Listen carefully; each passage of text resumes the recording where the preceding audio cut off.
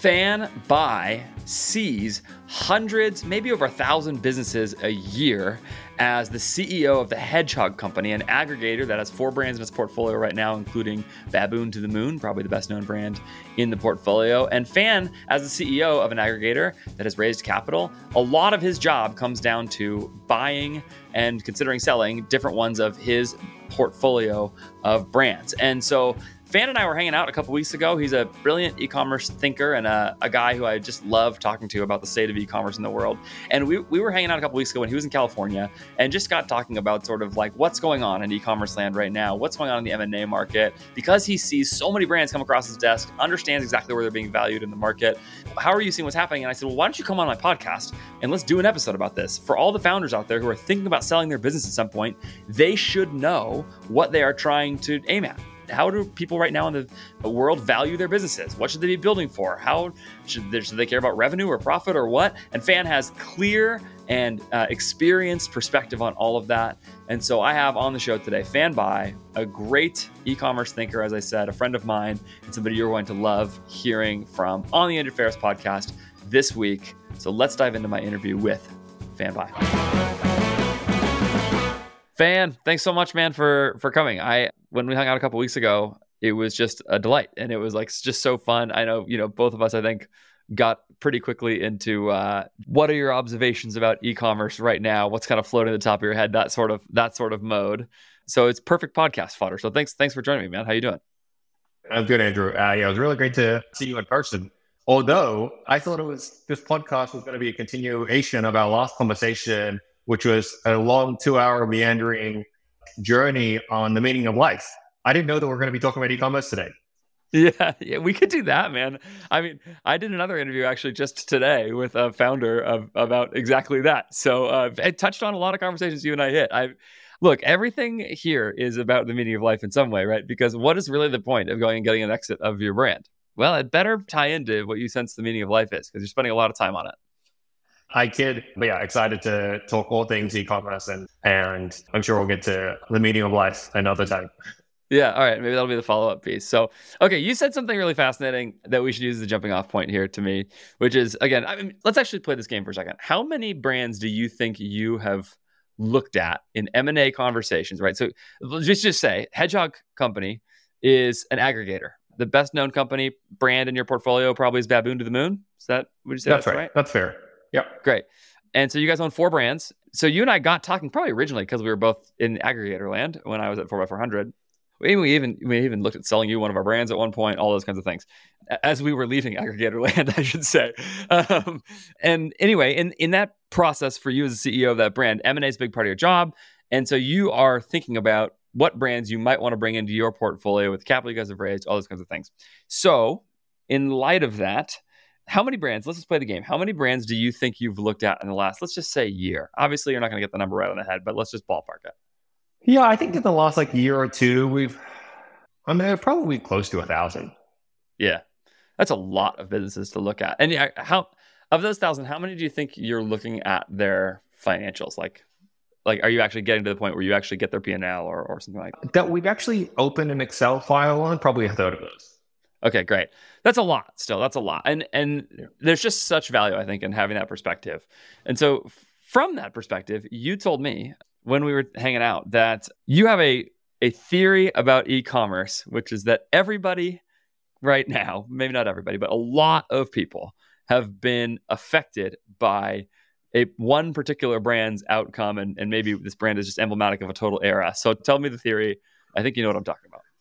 So I said something that I think might be controversial to others, although it's very clear in my head and kind of how we think about the world of Hedgehog, which is Bonobos and Andy Dunn in particular did such an incredible job, inspired and set sail 1,000 ships, probably a million ships of founders that wanted to build e-commerce businesses. I think the potential trap is that it also set the idea that the default financial metric around valuation was a revenue multiple that they had raised, including from tier 1 investors at revenue multiples, and to their credit, exited at a revenue multiple. For some, $350 million plus or minus at around 3 times revenue on an unprofitable business. And so throughout that journey, continue to get validated and ultimately got the validation that you could exit at a substantial revenue multiple. And so of the 1,000 e-commerce entrepreneurs that I've talked to in the last couple of years, so many of them are still coming into a conversation with us being like, yeah, like I think my $3, $5, $15 million revenue business that's also unprofitable is worth 3 times revenue. And I think that's really dangerous. I mean, it's insane at this point, right? Like, I haven't heard of a single, at this point, it reflects such a lack of awareness of the present state of the M&A market. And, my reaction to that then is bubbling back up in my heart right now. I can feel myself reacting to it, which is like, people are still saying that because like, it seems so obvious to me that, the valuation of your business is going to be basically a multiple of your EBITDA. Obviously there's some things that are some extenuating circumstances in terms of what makes the multiple bigger and smaller, but that's going to be the foundation of the valuation for the vast majority of brands these days. That seems so clear to me. That's not obvious to lots of people. Even still, like the Bonobos problem, or what I'm calling it's not really their problem, but the Bonobos problem that you're talking about is still a problem for people. I think absolutely. I think it's the default now. I think more people are aware that the small market and lower mid market trades on an EBITDA multiple. More people are aware of that fact than maybe ever before. Definitely, about 3 years ago or 5 years ago.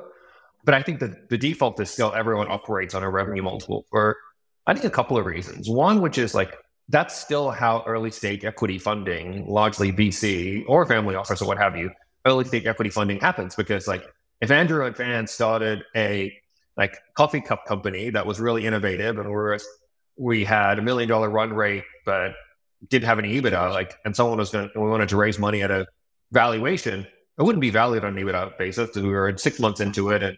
And so there's some implied revenue multiple. And so I think because of the way the funding ecosystem works and of the 1,000 brands, a lot of those would have raised money and they would say like, my last valuation that the investors gave me was a revenue multiple, probably was a 2 to 3x revenue multiple. And I think the biggest difference is there's a huge gap between what a funding round valuation is with the implied structure of the investors having liquidation preference, meaning they get their money before founders get their money. And also just the mechanics of that's a set of securities that you're going to valuing it off that has different preferences, but like, hey, this is actually an exit. And what the investor is making a bet on is like, hey, I can own a quarter of this business. And if it's a runaway success, then great. But at minimum, I have 1, maybe 2, maybe 3 times preference that I'm going to get paid 3 times my money before anyone else gets paid. And those two things are very different, although most people view them as the same. That's super interesting. I didn't think about the impact that preference was having on the capital market on the front end of these things. Just for people who don't know, can you explain preference for investors in that so people understand what you're talking about there? Yeah. So sticking with the same example, Andrew and Fan start a coffee cup company, gets to $1 million run rate. We say, hey, we think there's an opportunity here to build a $50 million revenue business. We go to our friend Taylor and say, hey, will you give us $1 million for a third of the terrible business? idea. I know Taylor too well. Taylor, I'm assuming you're talking about Taylor Holiday. He'll never invest in an e-commerce company. We got to go to somebody else. Okay. Yeah.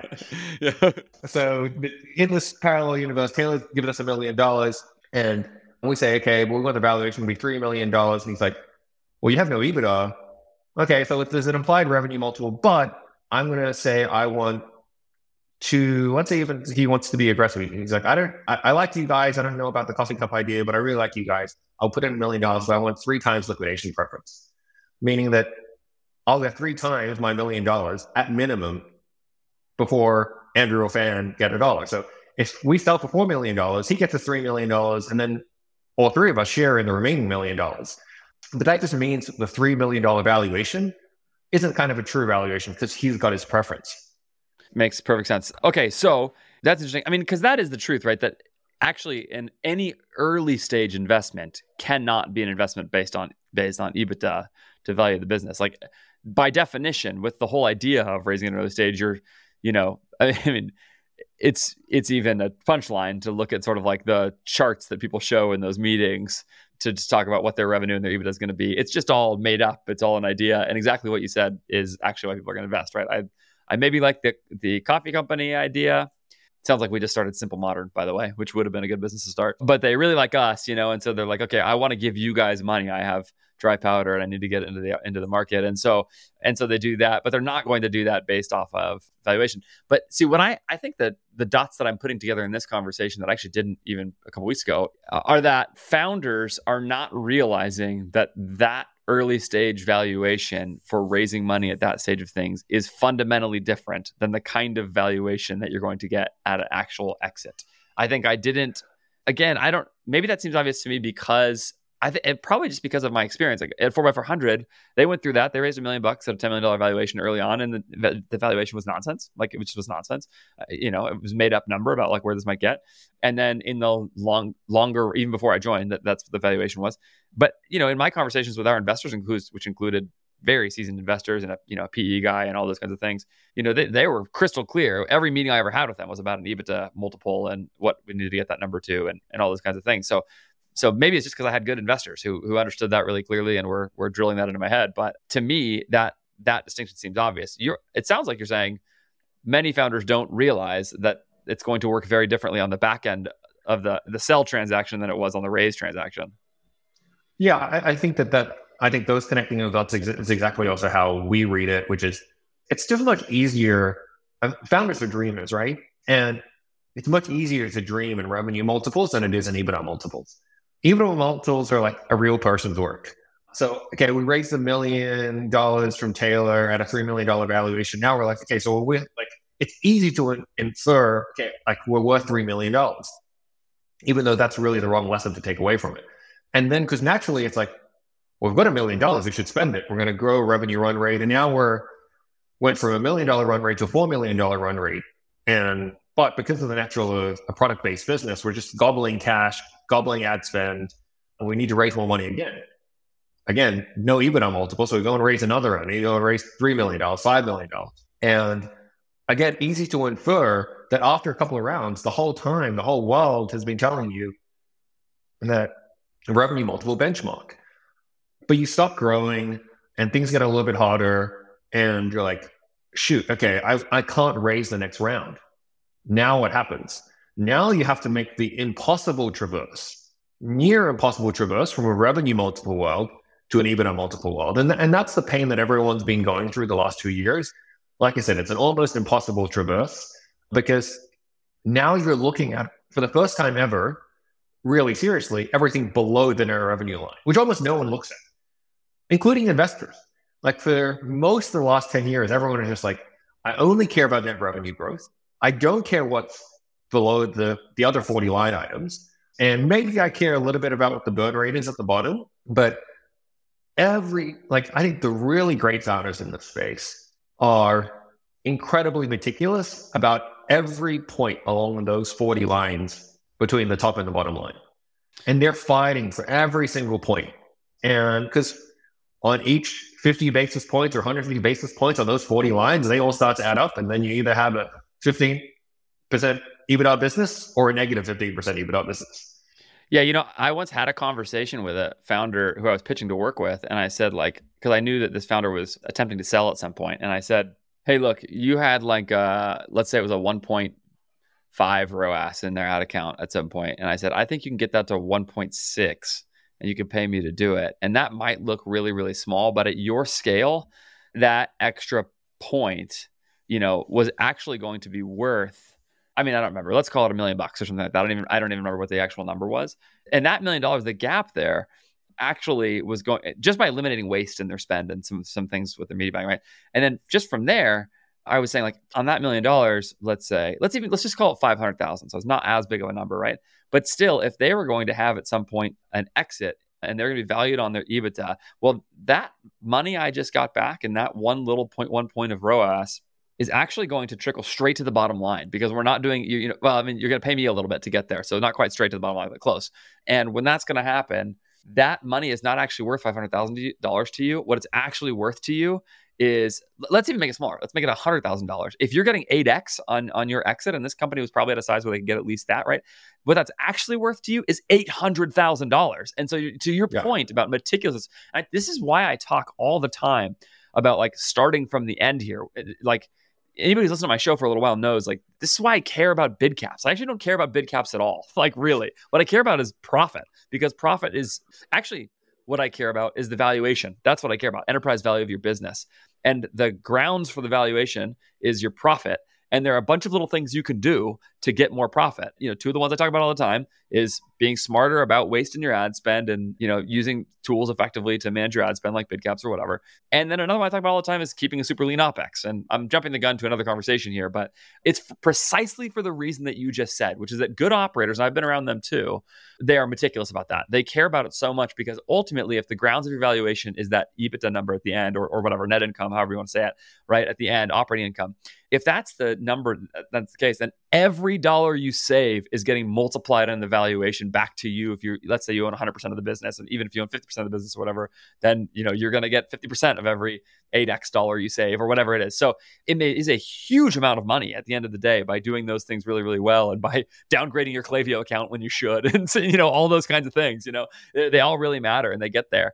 Go ahead. Sorry, I'm going to leave you a space there. I want to ask you another question in a second about EBITDA based valuations, but say what you're going to say.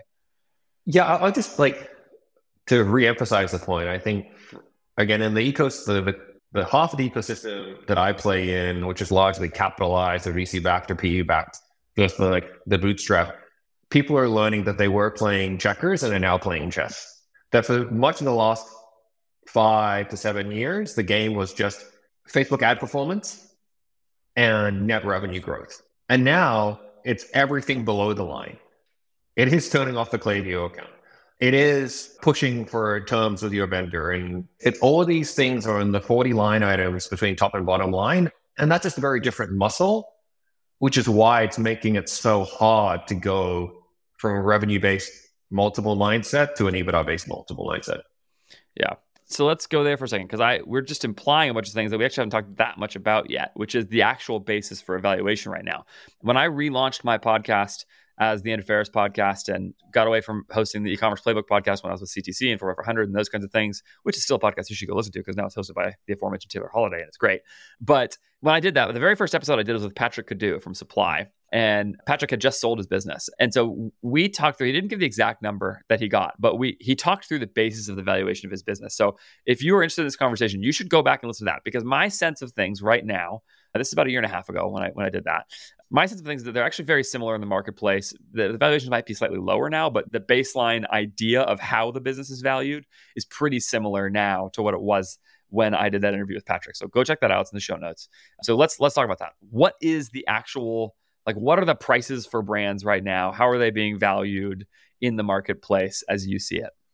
Yeah, I think that kind of from what we've seen, and we have a lot of conversations with our friends at Quiet Light. I think that, they're probably a thought leader here in terms of small market pricing. We sold at least one business with them at Forever 100. They're great. Yeah. And you should just cut out this clip and they should be sponsoring. So yeah, I think that in the sub $1 million EBITDA or SDE range, it's probably 2.5 to 3.5 times plus inventory. And then in the 1 to 3, then you're probably talking more 4 to 5, maybe you get a 6 at a push. And that's really the space that we play in. So in the let's call it $500,000 to $2 million EBITDA range, which really implies you're probably a $5 to $15 million revenue business. And yeah, so you're really dealing with anything from 2.5 to maybe 6 at the very high end if you're growing quickly. And then the more up market you go, if you're kind of $2.5 to $5 million in EBITDA or 5 to 10, then you kind of get a couple more turns, 4 to 6, 6 to 8, 8 to 10, etc. But again, in the small market, $500,000 to $2 million, it's going to be between 3 to 5 is generally what we see. Now, the very important nuance is there's a difference between headline price and actually what you're seeing on day one and what's guaranteed. And I think what is happening today is there's just more structure. What is back-ended? What is performance? You mean, yeah, right. You mean there's an earn-out that is really significant. Exactly. Yeah. Yeah, I think that's probably changed a lot this year versus last year, where a year ago, where it hadn't softened completely, you were maybe still getting 3x, but you were getting 80% of the cash up front. Today, maybe you're only getting 50% of the cash up front and 50% paid over time. maybe with performance guarantee. How I long think do you that think? like between 1 to 2 years. Yeah, okay. That's what I would have expected. That's super interesting. I mean, because I actually that was my first reaction to when you were citing those valuations is that like they're pretty similar to what I heard even when I was at 4x400, which I left at the end of 2021. Yeah, that's right. At the end of 2021 is when I left 4x400. And even then I was looking like it's going to be based on EBITDA, and we were like, okay, if we get to 10 million, and we were not close to that, but if we could get to 10 million, then you're talking about really getting up into numbers that get much bigger, where the multiples are maybe 10x or plus. You might be able to get 15 if it's cash flowing a lot, something like that. And those those details were all the things that, again, my really experienced PE board member was able to talk through and look at and say like, yeah, here's where you start. Let's call it 10x on 10 million or something. Well, okay, what happens from there? How do you get more than that? Okay, it depends on all kinds of things, right? De-risking the business, for example, if you have good channel diversity, if you've got sales traffic diversity, versus let's say a business with 2 million in operating income. All of your revenue is coming from Facebook ads. You have relatively low LTV. Somebody might look at that and say like, you're still going to get solid money for that. Like you said, what do you think? 2 million, like 4x on that, maybe 5. Yeah, right. Yep. Something like that, right? But if you doing those things, then maybe that 4 floats to a 3.5, etc. What I didn't know is that the structure of the deal was changing so much towards this sort of performance-based incentives and some of that stuff. That's really different. Do you think is that just because the market has softened and so buyers are doing that because they can? Or is there like some sort of logic to it that's distinct? Yeah, I think it's more a reflection of the market. And it's also like, yeah, it's just a way for buyers to hedge. Like, okay, especially if a brand had some volatility in revenue, right? Like if you had a flat year versus last year, but you had a really strong year the year before, and they're like, shoot, over a 2-year basis, you're like negative CAGR. Does that mean the next 2 years might be down as well? Or I don't want to be buying a business that's like 10% negative CAGR over 4 years. So I want to hedge a little bit. So I think it's just a reflection a little bit on the market, what buyers can get away with, performance of underlying brands that are selling. But I think the other, so like structure is definitely one nuance. The other big nuance is like what number in that chart of accounts in that P&L is the multiple based off. So in the top of the market in early 21, people were paying multiples of contribution margin, which is crazy. Measured net of ad spend?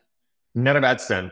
Okay, great. Right. And so they were saying like, we can just absorb your G&A, right? We'll pay you 5x because we can just absorb your G&A. Let's just assume that your G&A is 0 because we already have the infrastructure, the team, the whatever. And that's very, very different to crazy, 5x on net income. Incredibly different.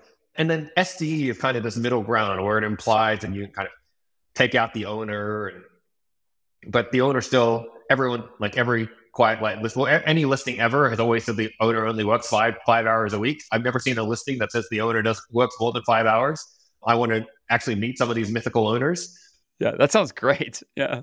Yeah, so they always back out like the owner's like distributions, but in reality, like you still need someone actually running the business. And for e-commerce businesses today, more than ever, they're more complex and require a not inexpensive executive to run. So this SDE is this. So where you're taking the multiple off is kind of really important as well. Yeah, that's super interesting. I had one business valued on SDE when we sold it. It was FC Goods, and it was just because the EBITDA number was small, and so there was like sort of sub 500,000. That kind of idea was like that's going to get you an SDE multiple. Do you think that's still true? Just that SDE gets used if it's a really much smaller business? Yeah, I think it's a great mechanism that brokers. Which, by the way, you should just explain SDE to people too, just so people know what that is. Yeah, so SDE stands for seller discretionary earnings. Basically allows to add back the owner's pay. So let's say in Andrew Fan's coffee cup business, we end up deciding to sell it at $3 million in revenue. It's doing $300,000 in net income, but we're each paying ourselves $200,000. And so depending on the broker, you might either be able to add both of ours back or at least add at minimum one of ours back. So now you're selling at either 500 or 700K, kind of put a multiple on that versus the 300K. I think it's a great mechanism for brokers to kind of keep prices a little bit higher because remember, brokers get paid as a percentage of exit transaction. But as a buyer, you're like, well, shit, I didn't know that I should be adding Andrew and Van's salary back because they're actually working pretty hard on the business. And if they're not getting paid, then I have to pay someone else. And so why do I want to be paying a multiple on 700K? Because there's still real costs. Yeah, I think the logic on the smaller business, that makes sense. The logic on the smaller business was that like essentially the kind of acquirer would be paying themselves that kind of money. They weren't buying it to buy it as part of a portfolio and then hire out the position. But the idea is like, just like, let's say I owned a business and sold it. Let's just call it, I don't know, FC Goods. Like in that case, right? Like if I'm the CEO, it's not a big enough business for me to like go hire out a whole big team or whatever and really have much money left over. Like instead it's like, okay, you're going to work on it yourself and you're going to do that. And so then the valuation was based on the fact that you'd probably sell it to somebody who do the same thing. And so it has real monetary value to them as well, because they're going to salary themselves off the business basically. So, I mean, at least at the time, that was kind of the things that we're looking at.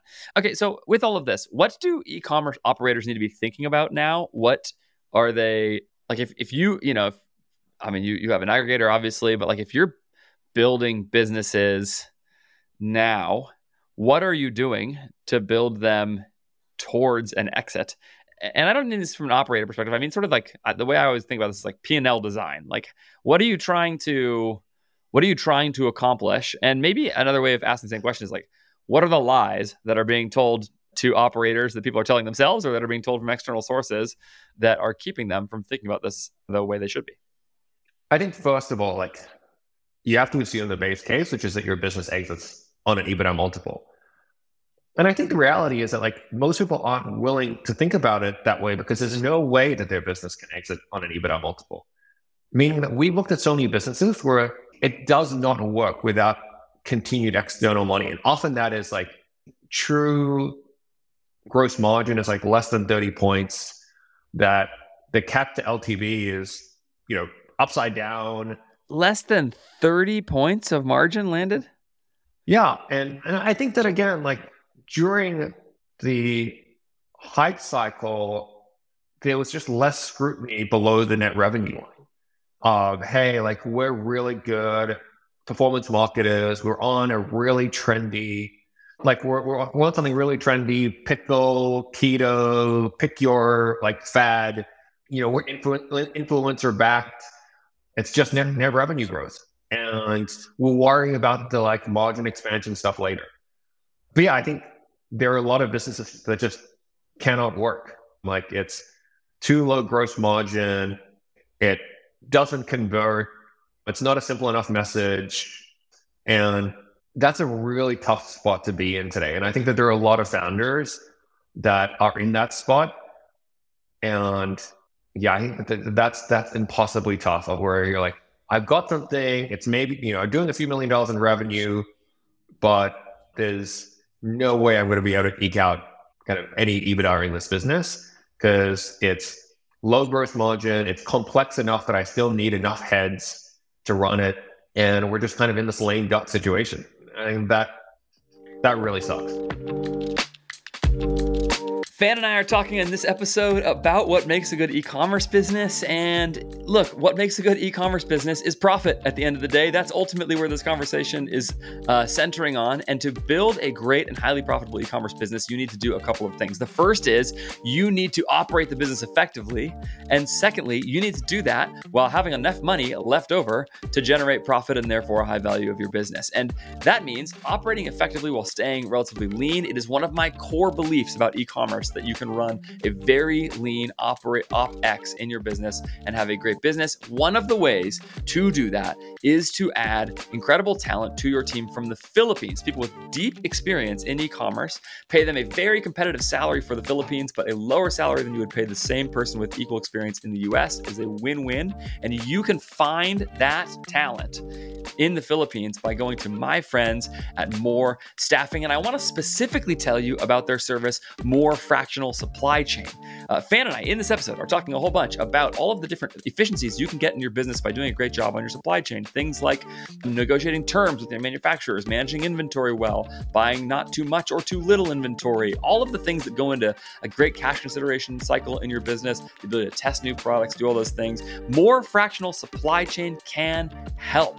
They have deep experience in e-commerce supply chains. That's actually the genesis of their business, and they can help you do that. If you are considering adding supply chain talent to your business, go do it with More Fractional Supply Chain as part of More Staffing. You can go to morenow.co and use the code AJF20 to get 20% off your first 3 months. It's AJF20 to get 20% off your first 3 months at morenow.co. Talk to them about their whole business. Talk to them specifically about More Fractional Supply Chain to get fractional supply chain support from your business from real experts in the Philippines right now.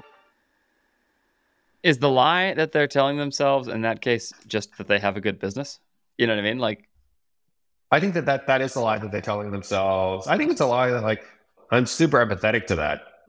And yeah, I started as a D2C founder that was like in kind of a lame duck situation, operated the business for several years, didn't get to scale, EBITDA neutral.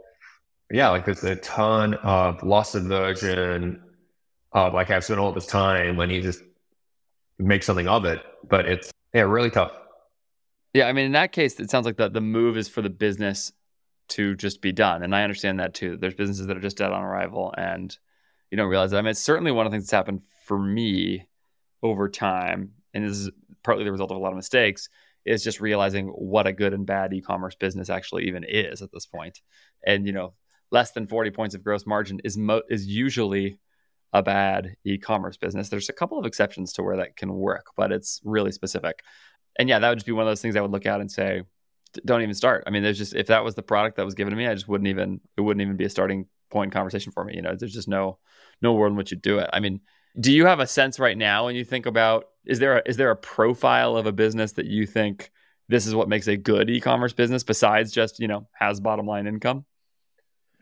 Yeah. I mean, I think if I start from the top, revenue quality is definitely like, there's a reason that software businesses historically have been valued at a revenue multiple, at 10x revenue multiple, plus or minus. And that's all due to the revenue quality. Like that revenue of a software business, the really, really great ones, is like an investment grade bond, right? Like it is going to pay.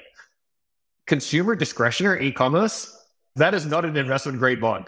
And so revenue quality really matters. Subscription can help, but even subscription, we see so many subscription businesses that have really high churn.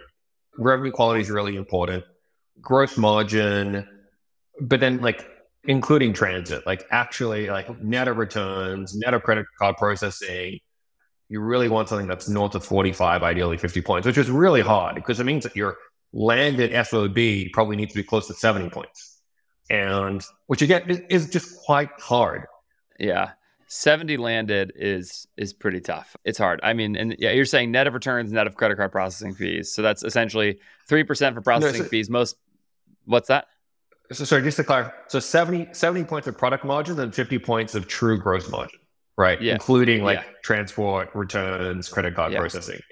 Yeah. I always think of that as I like the way that people have said this for P&Ls in e-commerce as cost of delivery as the thing that is the total bucket. And what that includes is the product, of course, including freight to your warehouse, which is part of your product costs, and the packaging, all those things that make up your product costs. But then from there, it's also freight to the customer, and then it's credit card processing fees, things that are variable costs associated with every single order that a customer places.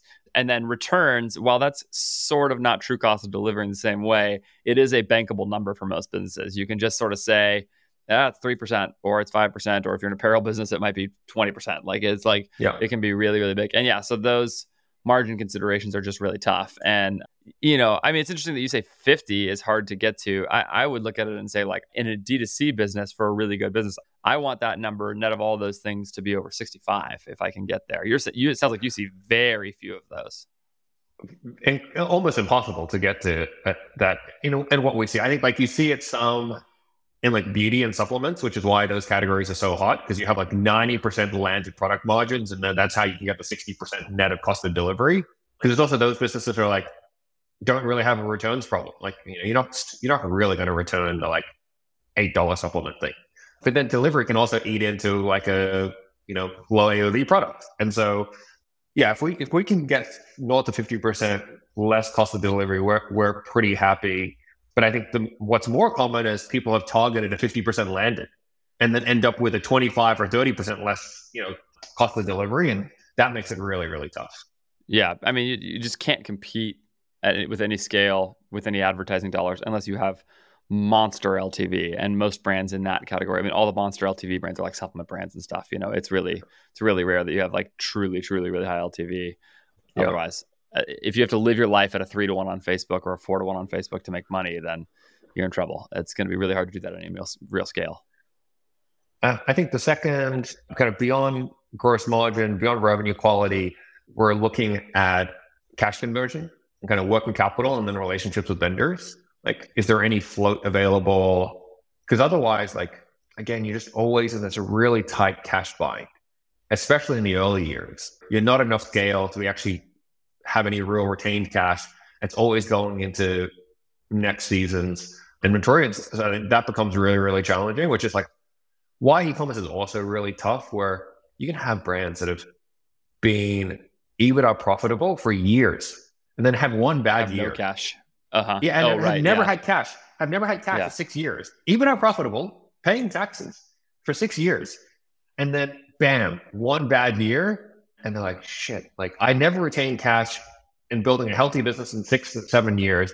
And I just had I overbought this year and just got totally squeezed. And that just really sucks. Yeah, that's super interesting. That's very tough.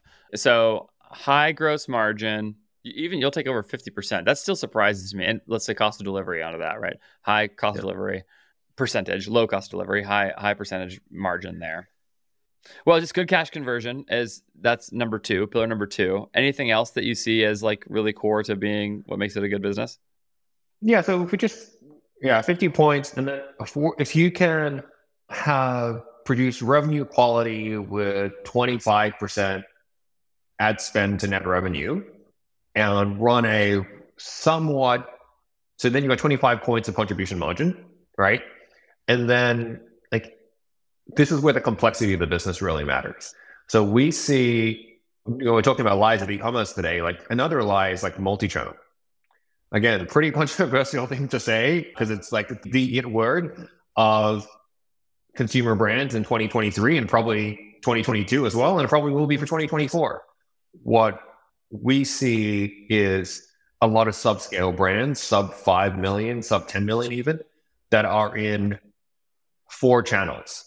They're on .com, they're on Amazon, they're in other marketplaces, they're in retail, they're in international, and that is a freaking complex business. And you know what complexity means? Heads. Yeah, that's right. It's impossible to say lean. Yeah, and it just drives so much G&A. And all of those channels need support. Like not even just in headcount, and also in ad dollars. Yeah, that's super interesting. I mean, it's funny because you and I have not talked much about this, but we are... Meaning of life, Andrew. You and I just meaning of life. It's all meaning of life. No, I mean, but that point to me, like this is something I've been coming back to a lot recently, is that people really need to internalize the idea that both, first of all, focus has compounding value. There's probably a lot more you can get out of your D2C than you think. I mean, you can build a pretty big business D2C with a bunch of profit. And if you can just focus there, you can make your sales funnel better. You can make your email capture better. You can send better and more emails. You can make your ads better. You can generate a better creative team. You can probably get some Google ads going. There's like a lot of different things that you can do to create a pretty good D2C business. And the beauty of them is to do that very well with that one channel, you can actually do all of that quite lean. And it scales beautifully. The example I always give is it takes the same amount of money to design one email, whether you send that email to 1,000 people or to 1 million people. And so therefore your G&A against that email design is quite a bit, is massively lower as a percentage as your business scales. And so because the business can scale so well D2C without having a big team, low OpEx as a percentage of revenue, where OpEx is really defined, I just mean SG&A basically.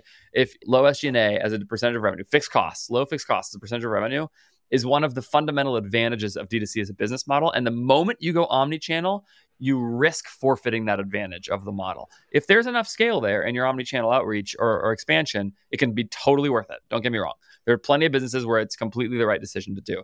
But a lot of people also just don't think enough about the fact that focusing in that one area both keeps you lean and actually creates a whole bunch more compounding value over the long term. And then when you go layer on another channel, once you're at 20, 30, $40 million in D2C revenue or whatever, that channel is actually more set up to succeed because you've now probably invested a whole bunch of money in ads to get there and, reached customers in a way that is going to make more sense. And now you're going to have more visibility or more awareness when you get on the shelf and all those kinds of things. And so to me, that's one of the huge things. It is part of why my sponsor for my show is a staffing agency in the Philippines. They are great people, but it's another way to take that same model and say, like, wait a minute, this is another advantage from all these work from home businesses, which is that you can not only find great people, but you can also find them in places where you don't have to pay them as much as, for most of these businesses that are US based, a US salary. And now you can make that G&A even smaller while getting incredibly talented people. That's a huge win if you're trying to build your business for EBITDA. And it's, to me, it's a huge thing. The example I always think of here is ButcherBox, because I heard an interview with their CEO where it was like 160 employees at 500 million plus in revenue. It was a few $1 million ahead, basically. I mean, the host of the show was interviewing him, who was not always dealing in D2C businesses, couldn't believe it. He was like, what in the world? You're doing that much revenue per head in your company? And it's because they're basically pure play D2C still at that kind of scale. They might be literally that. I don't know if they do any other distribution channels. I have no idea, but you're able to build a very big business. There's plenty of people on the internet to buy your products. There's plenty of them. You don't need to do channel expansion to necessarily to capture all that demand. It can be helpful, but you don't necessarily have to do it either. And in a world where you stay D2C, man, you can do a lot of revenue per head, and that trickles straight to the bottom line of that P&L and straight to the valuation of your business, like you're talking about. So this is a hobby horse for me right now, because I think it's so important for people to really get this right, is to understand that the combination of that with pretty good landed margin is very, very, very powerful for building a really valuable business. Yeah, and like I said before, it's there's more focus on all the items kind of below net revenue now, and I think that's productive for the industry. Yeah. Anything else that's on that list? Again, I'm thinking of that listener who's building an e-commerce business, which is definitely a lot of my listeners, or serving people building an e-commerce business, which is another bunch of my listeners, thinking about structuring their business for success at sale. You're just one person, but you have a very good view into the system. So margin, cash conversion cycle, lean, G&A. Anything else that you'd put onto that list that you think of as really important in building a really good business? Yeah, in terms of if I was starting a new e-commerce business today, I'd almost certainly start. I'd want to look for. I'd give up cap table space, like ownership space, to try to buy some unfair advantage. Now, a very played one is kind of influencer, whether that's direct or through an agency. But if you can get into some kind of audience, that's not even just kind of like Hollywood influencer. That could be like buying into a community, someone that has an online audience, someone that has a blog. Hey, we'd love to partner with you. I'll give you 30%, 10%, 30%, whatever. And yeah, you can reduce your paid spend from 25% to 15% because you're getting 50,000 monthly uniques from a free source. Amazing. Another unfair advantage might be on the manufacturing side.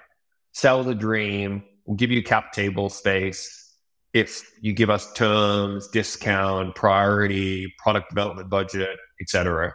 And priority for shorter time delivery, basically, right? Cut down the time between ordering and receiving your product. That's a huge deal in D2C. It just allows you to be so much more flexible on your inventory buying. Yeah, I'd look for an unfair advantage on, and maybe both. And then the third one is just I think the bar is today much, much higher on actual product differentiation. I think that's a great point. 5 years ago, much easier to put a skin on something from Asia and then be really good at performance marketing and positioning. And today, to have anything that endures beyond a 12 or 18 month fad needs to, because anything that hits is going to have 10 copycats the next year. So having something that has something that is differentiated, which is why something like Solo Stove is still going so strong 10 years in. I don't know. Andrew and Van aren't starting Solo Stove tomorrow. We're starting a coffee cup company, but we're not starting Solo Stove tomorrow. Yeah, that makes a lot of sense. I think that barrier to entry point is totally right. I mean, I've thought about this all the time. Like, what should I try and go back and run a brand or something like that? And you have repeatedly told me not to, by the way. But one of the things I think about is like, I just don't know if I could.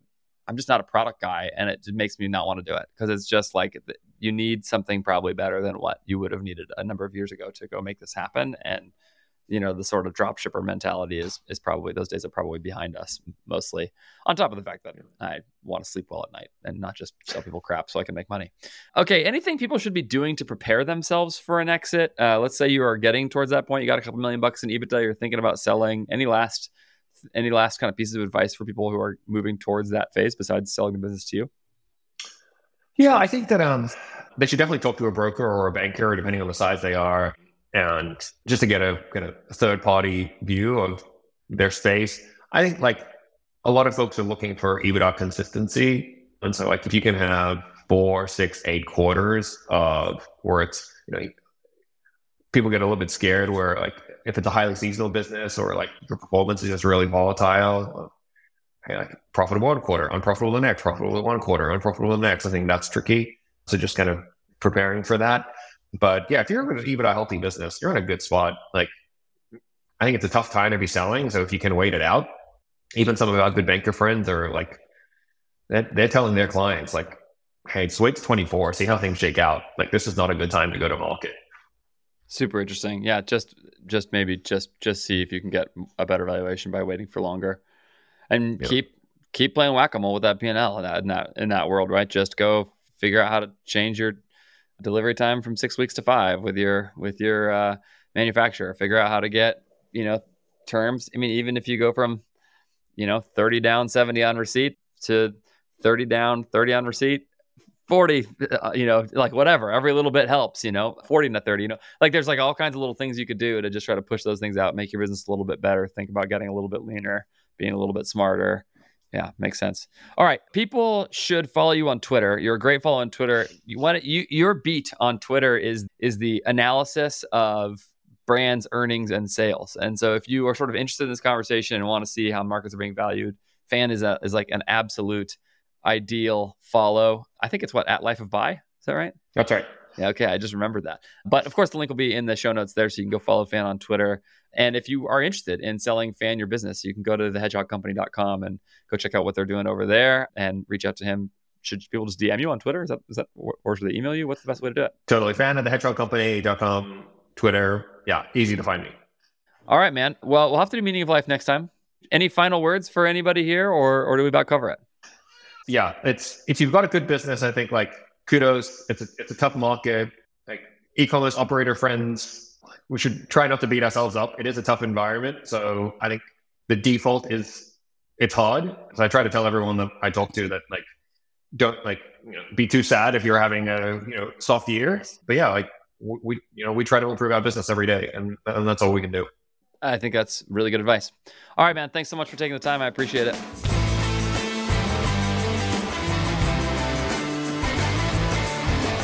There's my conversation with Fan. I loved this conversation. I actually love talking to Fan anytime I get a chance to. You can probably hear that in the conversation. I just love thinking through what makes a good e-commerce business and what doesn't. If you liked this episode, do go back and listen to my interview with Patrick Cadieux from a year and a half ago. You might also like my episode with Dan McCormick from a few weeks back, who is the founder of Create Wellness, a creatine gummy brand. Because Dan and I talked a whole bunch about how he has structured his business in the earlier stages, and he's shared this very publicly, for the kind of success that Fan and I talked about today, building a business for both scale and profit in D2C. Dan's got real clarity about that. And so if you want to hear sort of some more outworking of this from an operator who really understands this point really well, go listen to that episode. It is also linked in the show notes. Don't forget, of course, to go reach out to my friends at More Staffing and More Fractional Supply Chain to get help for your e-commerce business from the Philippines. As they say, virtual assistants are helpful. Virtual professionals can be transformative. Go to morenow.co. Use the code AJF20 to get 20% off if you use More Fractional Supply Chain to add supply chain talent to your business. You know where to find me, but just in case you need a reminder, email me at podcast@ajfgrowth.com. Find everything I'm doing at ajfgrowth.com. In fact, you can go get on my wait list if you want to work with me, all those kinds of things. And of course, follow me on Twitter at Andrew J. Ferris, where you should also go follow Fan, as I said at the end of the episode. He is really a great follow and you will like it. As always, I would love it if you would rate and review and subscribe. Hope you are having a great Christmas break. If you are somewhere where that is part of what you're getting right now, maybe a little slowdown between the holidays and January, hopefully in your business, if you're not in the wellness space. And that's certainly what I'm getting in my getting a little bit of a slowdown here at this time, at the time this podcast is going to be released. Thanks so much for listening to me again this year. It's been a year of growth and a year of really appreciated a bunch of really good feedback on the show. I would always love to hear from you. If this show's been helpful to you or if you think it could be better, please do reach out to me. Otherwise, Merry Christmas, Happy New Year, all of those things. I'll see you next time.